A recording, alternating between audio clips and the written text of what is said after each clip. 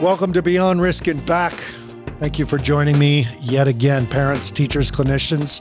I appreciate your constant attention to the ever-changing world and the ever-changing information on mental health, behavior, and these teens that struggle so badly. We got a good show for you today, and I'm really excited. Kyle Mitchell's with us, and we're going to talk about anxiety, but we're going to talk about anxiety from the survivor perspective. We're going to talk about anxiety with someone who grew up with it, lived with it. What's it like? How's it go? Let's really try to understand. This is not just a question about resilience and, what's wrong with this generation? They just need to toughen up and be more resilient and blah, blah, blah. We've had that conversation many a times about resilience. Let's understand as parents the difference between willingness and capability. Let's understand the difference between crisis and manipulation and really look at anxiety and its effects, the detriment, the body experience of being anxious and having social anxiety from someone who grew up with it. As always, the listening, liking, subscribing, sharing, and leaving a review for Beyond Risk and Back is extremely helpful and helps parents who need this get this and see this. That's just how we share the work. So, welcome to Beyond Risk and Back. Let's talk to Kyle. Kyle, welcome to the show. Thank you very much for being on the show with us. Yeah, thank you for having me on, Aaron. Excited to talk mental health, talk anxiety, especially for the youth. I'm super passionate about that. Yeah, this is good. I saw recently that now, especially after the COVID pandemic lockdown that we're still navigating, that clinical anxiety, the clinical definition of anxiety is now affecting 1 out of every 4 adolescents between the age of 13 and 18. We were talking about children. We're talking about the clinical concept of social anxiety and what children are reporting. And you grew up with this. So I think you're the perfect person for our parents to listen to. So appreciate your brutal honesty and your tips, techniques, tools, and tactics to help parents help their teens. So let's just start with, who are you, Kyle? How did you end up here, and what was life like being Kyle? Yeah, so I'll just start from the beginning. I mean, I struggled with social anxiety and really just general anxiety my entire life, as long as I can remember. As early as 5 years old. Of course, I didn't understand what it was at 5 years old, or even what it was at high school, but I really had to face it, and I really met a large challenge, the hardest challenge, and also the best challenge of my life when I transferred from a really small private school with about 200 students in it to a very large public school with about 1,600 students in it. Wow. And so, yeah, as you can imagine, this is quite the culture shock, especially for someone like me who struggled with social anxiety. I'm going to a school that I've never been to. I knew no one at this school. I've never been to a public school. It was just a scary thing for me. And I remember that first day, I quickly realized that the bus dropped me off 40 minutes before my first class even started. So during that time, most people are socializing, chatting with their friends. I didn't have that. I didn't know what to do.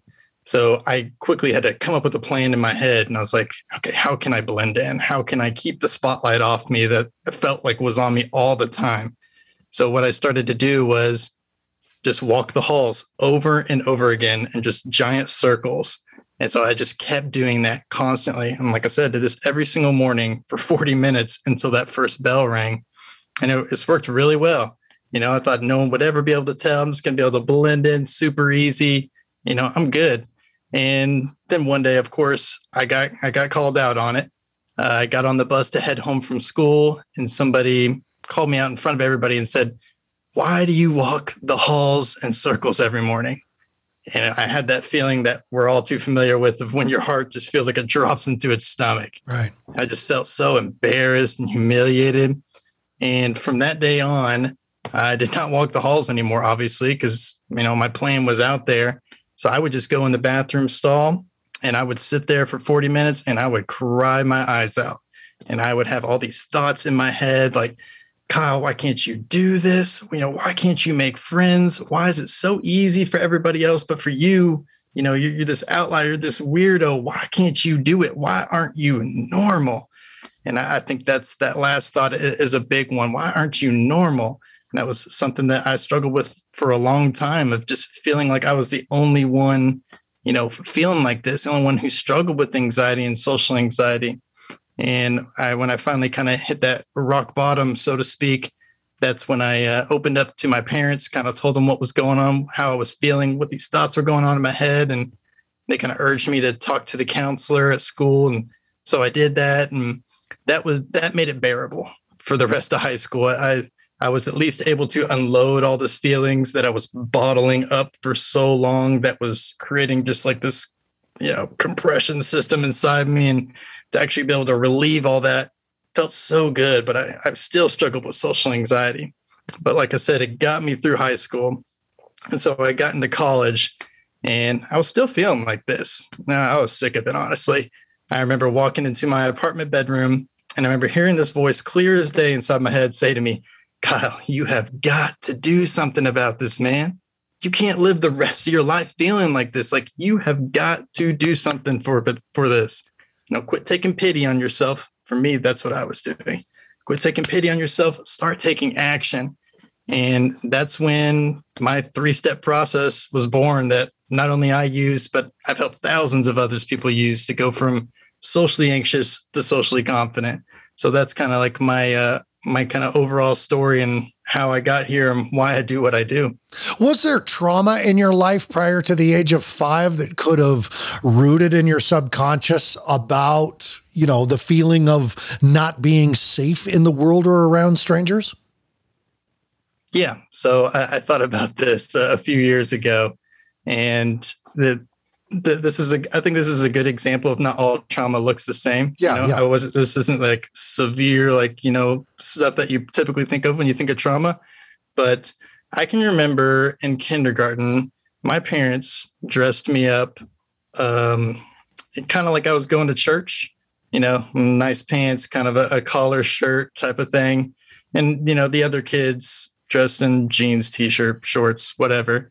And I don't remember feeling excluded, by my classmates or anything. To be honest, I don't really remember a whole lot of kindergarten, but I do remember this. I remember the last day of school, my parents let me wear whatever clothes I wanted to wear. So I wore these black athletic pants and this yellow t-shirt, and, some tennis shoes. And I was feeling good about myself. And I remember being on recess that day outside, and somebody ran up to me, one of my classmates, and said, Kyle, need you to come help me with this mission, playing some sort of game 5 and 6-year-olds do. And I remember thinking to myself as a 6-year-old, do they just want me to play just because I'm dressed like them now? Wow. So I believe that it's possible. I don't know, but I believe that it's possible that maybe my social anxiety may have stemmed because I felt like I felt like there was negative judgment on me because I dressed differently than everyone else. Like I said, that's just a theory, but it's interesting. Without getting into the subject of trauma, that certainly could have been traumatizing, especially if the body couldn't reconcile the mental experience or the brain couldn't reconcile the body experience. I mean, that's the most basics of trauma. But my curiosity now stems to, did your anxiety develop through a hypervigilance of wanting to belong or feeling left out or not feeling, as you said, normal, or did you feel in danger in life? I wouldn't say I felt in danger, but I definitely felt I was out of place. I definitely had a large lack of self-love for myself. I wanted to fit in. I wanted to be like everyone else because I felt like I wasn't good enough. Sure. And I talk about how, I have really pale skin. I hated that about myself. I have blonde hair. I thought all the cool people have brown hair. I did not like that about myself. I felt like I was judged negatively for these things. And I focused so much on that. And, I just created this little bubble for myself kind of unintentionally and created these false perceptions of what people were thinking about me, even though probably wasn't true. It's incredible because you're talking about, if you got to have brown hair and brown eyes to look good. And other people are like, you got to have blue hair and blonde eyes. You got to have red hair and freckles. And like, no matter which way you cut it, anxiety is being normal, being good, being well-liked is something that I'm not. Exactly. Yeah. My daughter was telling me this morning, she goes, I wish I had straight hair. And I said, you know what? People with straight hair wish they had curly hair, and people with curly hair wish they had straight hair. People with hair wish they were bald. People who are bald wish they had hair. I understand that one. It's incredible. Okay, so now let's jump into the experience of the anxiety through high school, through college, things like that. Because I do want to discuss the three strategies you came up with, that 3-step process, but let's deepen the wound, because I know a lot of the parents are wondering right out of the gate. So my kid says they can't go to school. They're already failing. I don't know what the problem is. I've asked them any question. Is it your teachers? Is it your friends? Are you being bullied? Did something happen? Like, parents are constantly trying to find the why are you anxious? Can you answer that? Why are kids so anxious? Why is it getting worse? So, I mean, there's a multitude of answers for that question. Of course, everybody's, is anxious about different things. And I believe we all have that anxious part inside of us. Sure. Some people is way more active than others people's. Like, mine used to be way more active than it is now. But I mean, it can stem from a lot of different things. For me, it was largely a lack of self-love, and just some different examples of, when I would feel anxious would maybe seem extremely odd or very weird to other people. Like, what, really? For example, I mean, just blowing my nose in class. I can remember having to hold snot in my nose because I did not want to blow my nose in front of everyone. I thought people would judge me for blowing my nose, even though everyone else blows their nose in class, right? But for whatever reason, I was feeling like I would be negatively judged for that. I didn't have that confidence in myself. I didn't have that love for myself. And I think that's a big thing, especially with social anxiety, is, you want to learn how to not care what other people think. Love the crap out of yourself. That whole thing you just said about blowing your nose, man, that really triggered something in me. But it seems like everybody has something like that. For me, it was always about going to the bathroom in public, in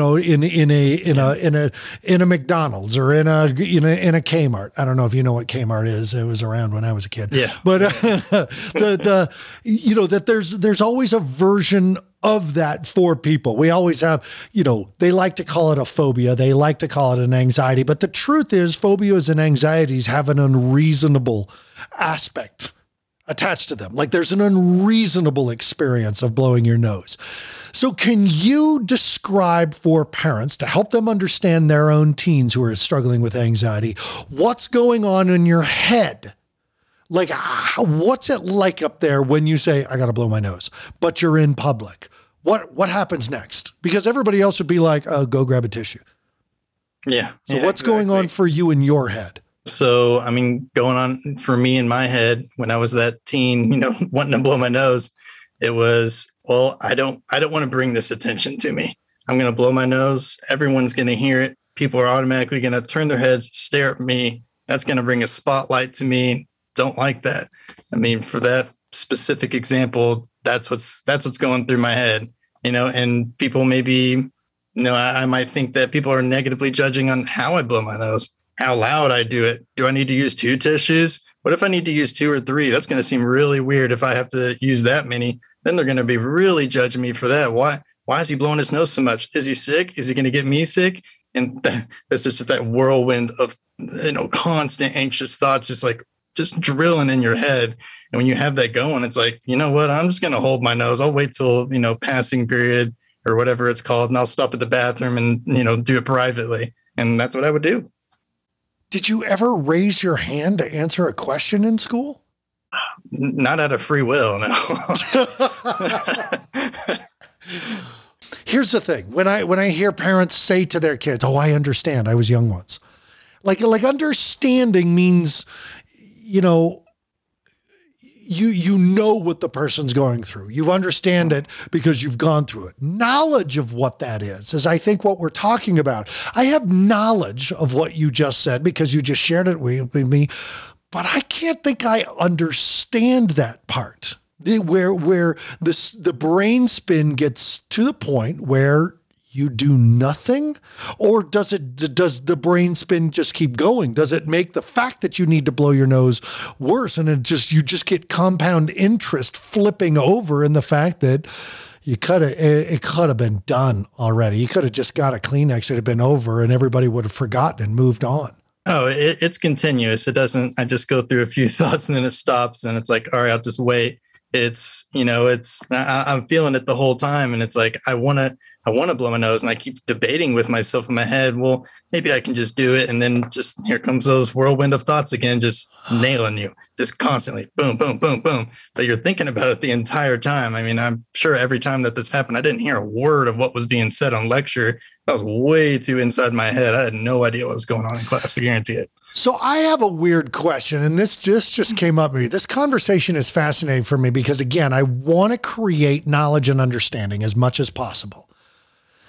Is anxiety rooted in arrogance? Now, let me explain this for a second, because you talk about the self-love piece, and someone who grew up, myself, feeling very important and feeling like I needed to be important. And quite frankly and quite honestly, I was expecting a parade. And I was wondering when they were going to call me and say, "Kay, your spot on the top of the fire truck is ready. You can wave at all of your adoring fans." And the assumption that I was going to be a famous and the assumption that everybody was paying attention to me came from the concept of being abandoned by my father. That the only way to be acceptable was to gain and garner the affirmation of others. Is it inherently arrogant to assume that you blowing your nose is something or anything different than anyone else doing it? Why is it that anxiety is about that if you do it, it'll be different than anybody else does it? Or am I completely off the marker here? It's a good question. I've never really thought of it in that aspect. I mean, I just look at it now from an outside perspective. Sure. I think it's the same as anybody else. I mean, me going to blow my nose is just the same thing as, whoever who doesn't struggle with anxiety blowing their nose. I mean, we're still doing the same act. The only thing different is just what's going in my head and what's, whirlwinding in there.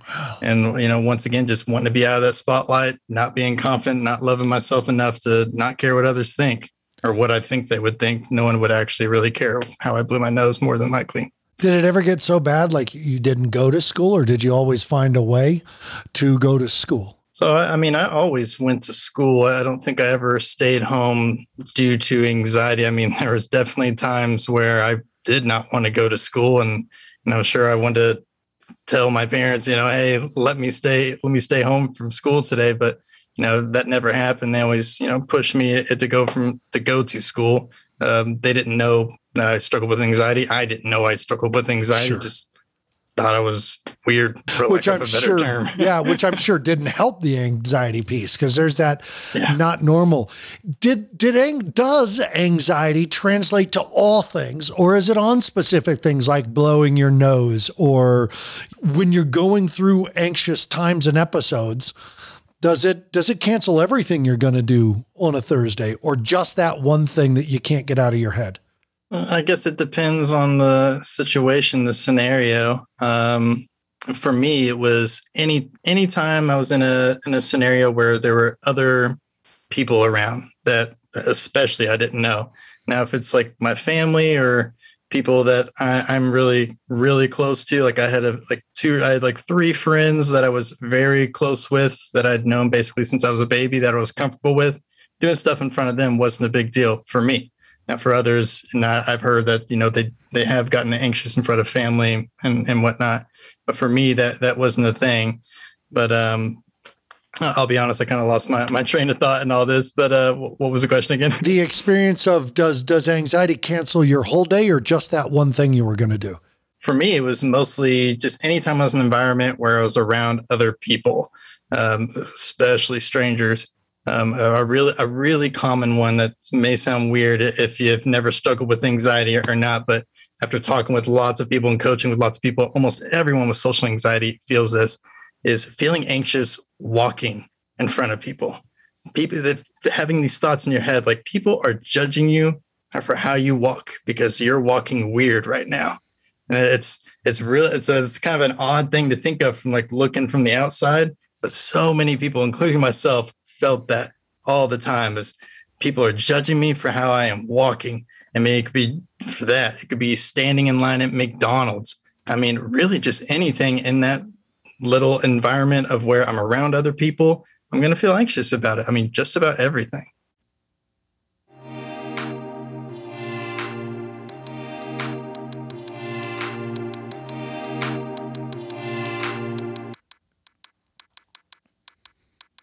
When you're a parent of a teenager who's struggling with anxiety or depression, dependency, anything like that, I think what we're learning from someone like Kyle is that, and it's definitely what I'm learning, is that the difference between understanding and having knowledge of the thing taking place.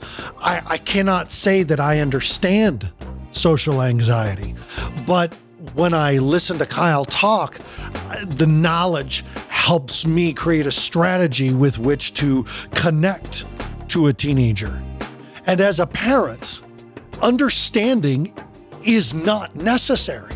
Knowledge of can be, but really what is most important when you're a parent is the context of how you work with your children and how you connect and talk to your thing. You see, content is everybody telling you what you should do in a situation. Your teen feels anxious. Here's what you're going to say first. Here's what you're going to say second. Here's what you're going to say third. That's content.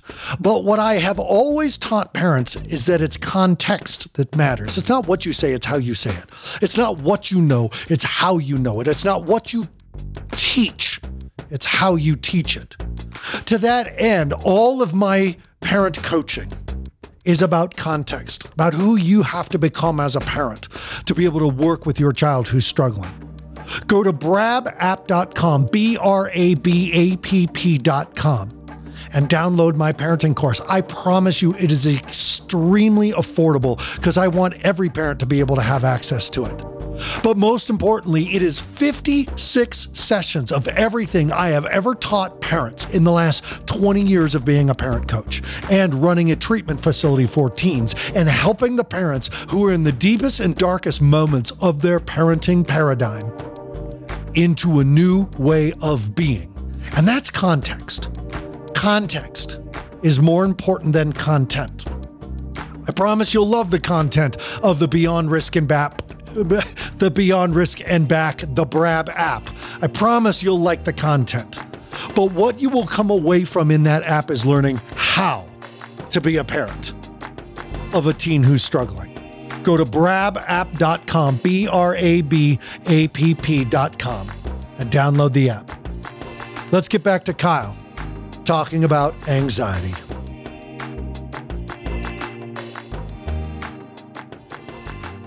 Kyle, you talked about that when you got into college and you said to yourself very clearly that one time, you're like, all right, time to come up with the strategy on how to get through this, get over it, get past it. Was it a realistic notion to say, I'm done when you're dealing with something like anxiety? Is it a behavioral issue, or is it just something that you gotta have some strategies and some tools in place to get over? What was your experience? So for me, when I got into college, I had that experience that I told you about. That was me committing to myself for the first time, committing to take an action on anything. Prior to that point, I hadn't done anything to try and, lessen the anxiety or figure out what was going on. Probably largely due to my lack of awareness to what it even was. But that was the big thing, was that commitment. When I heard that inside my head and I had that conversation with myself, It was like, okay, I'm going to do anything and everything to move forward. Like, I can't just sit here and just do nothing. Like, I have to at least take action. And if I fail after taking action, that's okay. At least I put out my effort, but I wasn't doing anything prior to that other than, I reached out for help and just being able to unload my feelings, which, I suggest everyone to do. That's definitely the first step. But that was it, was just really committing to myself. And I think that's the first, or that's one step that you have to take, is you have to make that commitment, because it's not going to be easy. It's not easy at all. It's a hard thing. And it's good that it's hard, because it feels good when you accomplish hard things, right? But don't come into it thinking it's going to be an easy task. If it was easy, then everybody would do it. Nobody would have anxiety. One of the strategies that I've heard other experts and people who've struggled with anxiety, and I'm curious about your version, or if this was in your wheelhouse of strategies, which I definitely want to get to, is the setups for safe failures.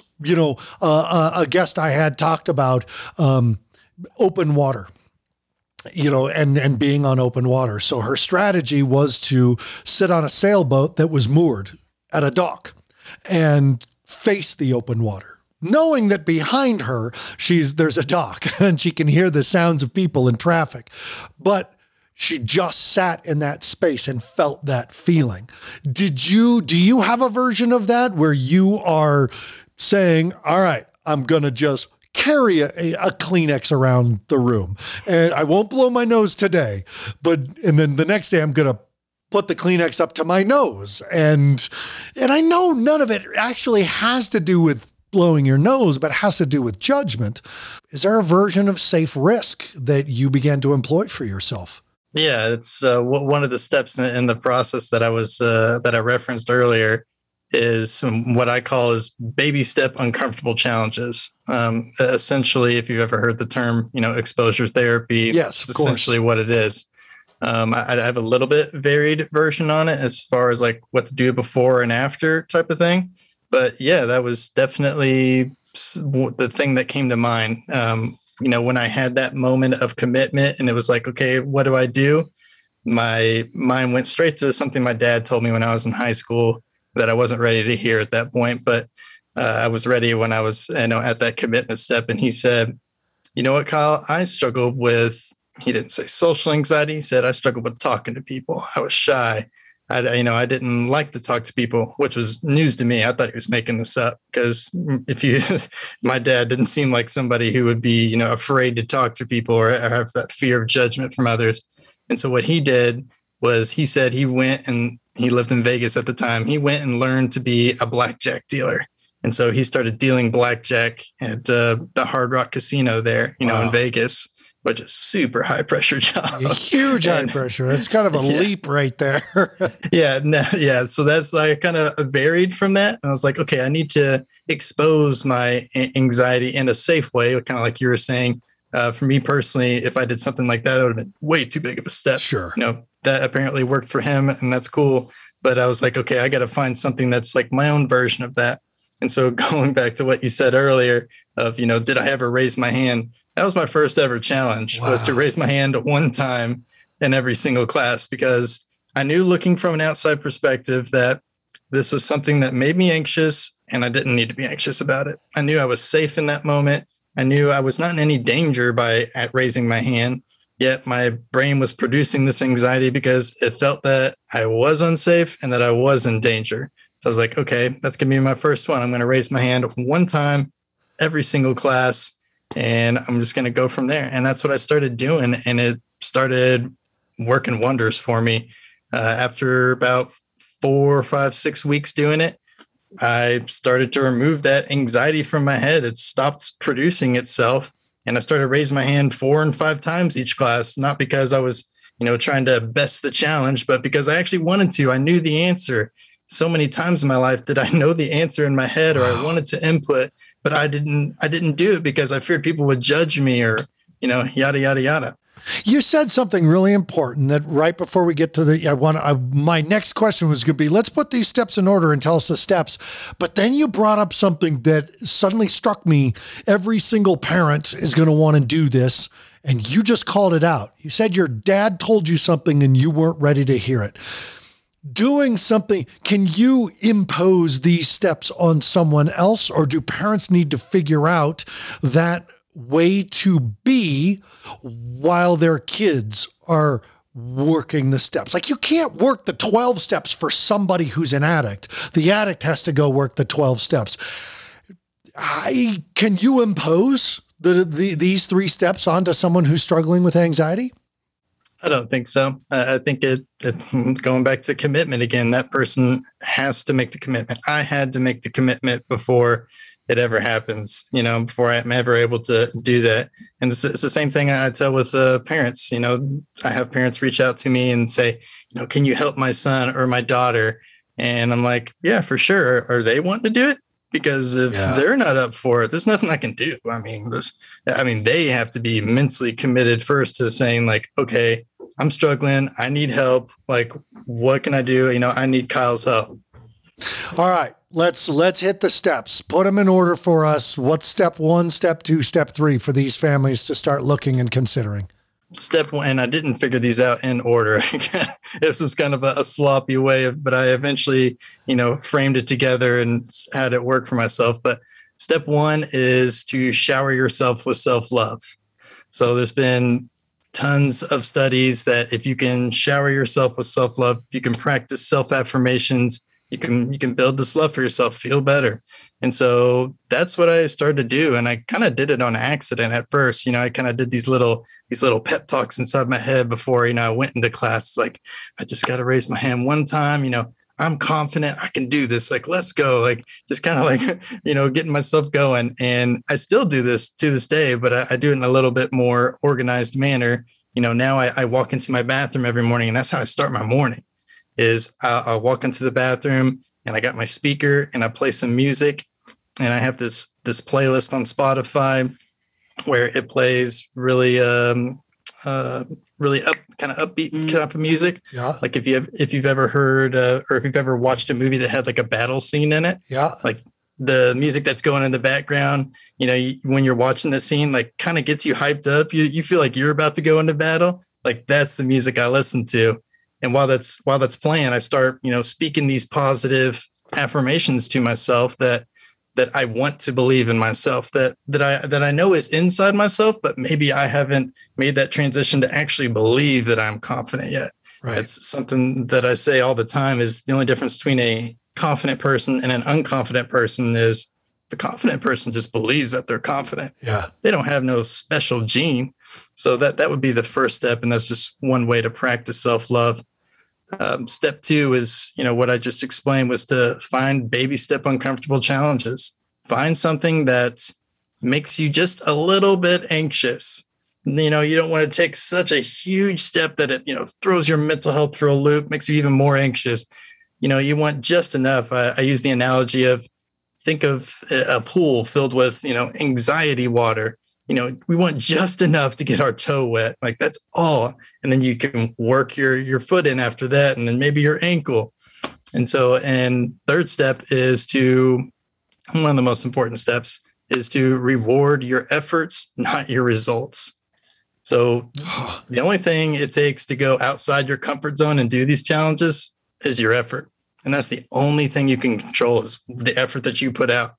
And sometimes when you do these challenges, it's not going to go the way that you thought it would or how you wished it would. And that's okay. We cannot control the results. There's many, many times, and I tell this story all the time, when I raised my hand, I started building some confidence over a few weeks. And I raised my hand one time with, all the confidence in the world. I had the right answer. And I said, my answer. And the professor was like, no, that's not right. And I remember feeling this like shame and like embarrassment. And then I had to remember, like, wait, my challenge was not to answer one question right per class. It was to raise my hand one time. Like, that's it. That's all I can do is control my effort. So I find it so important to focus on the effort side of it. I think so many people, they kind of go off because they focus on the result. And to kind of help your brain with focusing on the effort is to reward that effort. And it can be, you don't have to spend a lot of money on yourself every day or anything like that. It can be something as simple as like a special coffee or a 20-minute Netflix break in the middle of the day. So I think it's just really important to reward yourself. And it's just a way to kind of pat yourself on the back, like, good job, Kyle. Like, you put in that effort. Maybe you answered the question wrong, but who cares, man? You raised your hand. Like, that's what you were trying to do. Like, good job, you. That third one's amazing. And I mean, the first two are, they have to be in that order. That has to be in that play, right? So they make total sense. That third one changes the paradigm, because you're so much of why we're in this situation in the first place is because our preconception of what the outcome is going to be. They're going to judge me. They're going to laugh at me. I'm going to fail, blah, blah, blah. But you're actually shifting the focus to a completely different action and result. Like, who cares what happens over there? Over here is what I can control. And that's the fact that I did raise my hand. That was it. That's my thing. Oh, he called on me. I got the answer wrong. Everybody laughed. I got kicked out of college.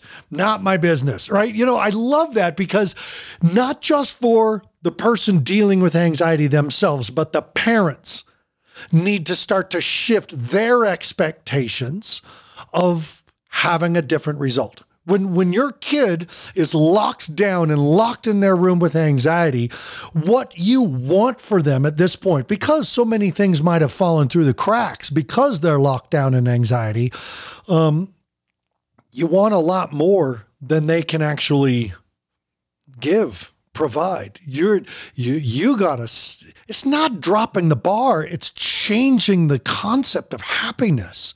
You're not lowering anything. You're just saying what's going to make people happy is actually living in this entire different realm. It's the fact that you did one thing different today than what happened yesterday. Not that one thing you did led to you getting back into school.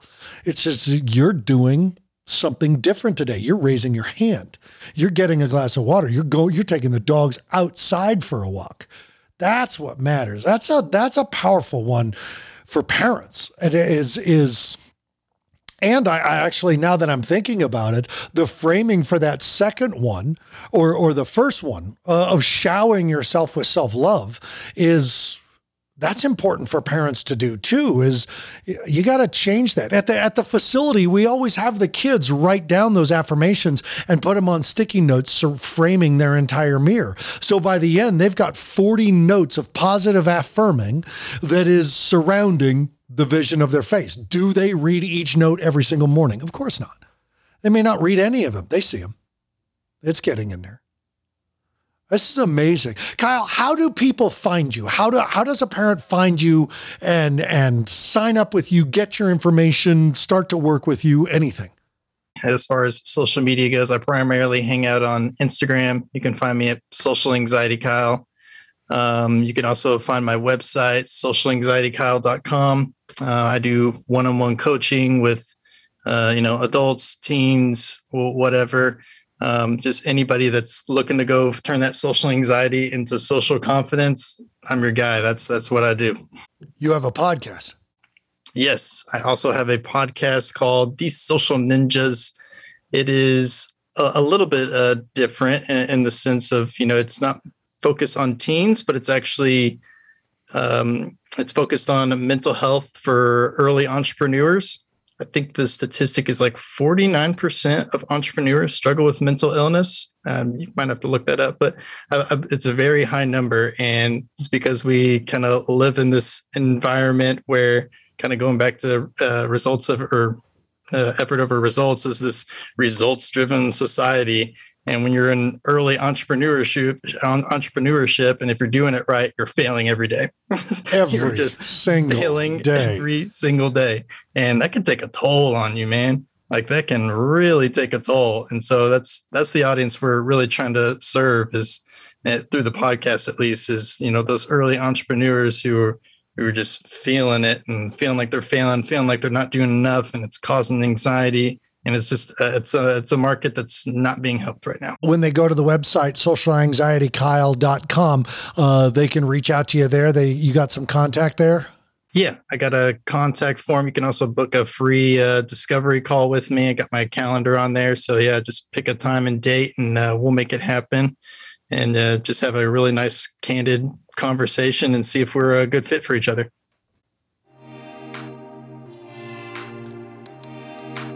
Anxiety is currently affecting 1 out of every 4 teenagers ages 13 to 17. It is not some hidden, secret, shame, mental health, blame, upbringing thing anymore. It is literally 25% of the adolescent population. It's not gotten better. It's getting worse. Stop. As a parent, you have to stop assuming that this is about willingness. What I have known in 20 years of working with teenagers who have anxiety is that the worst thing I can do, the worst thing we can do is tell them to get over it. Especially if you don't understand what it is they have to get over. And I know a lot of parents can try to chase the causation of anxiety to a point. I did it with Kyle at the beginning of the episode. Was it this? Was it that? Is it your friends? Is it this? And at the end of the day, what it is anxiety. And you're not going to be able to place it connected to a singular source. But it doesn't mean you can't deal with it. And I think Kyle's steps, immerse yourself in self-love, small steps of that very safe risk, and then getting out there and reframing success based on effort, not results. I want to thank Deepen Productions for producing the podcast and creating this cool music. I want to thank Your Cause Consulting for making sure that this show is getting in front of all the right people. Parents, take care of yourselves first, your adult relationships second, and your children third, because in that way, you'll do your best work with your children. Please listen, like, subscribe, and share. Please review Beyond Risk and Back. And head over to brabapp.com, brabapp.com, and check out the parenting courses I got for you over there. Thank you for joining me again this week. I'll see you next time.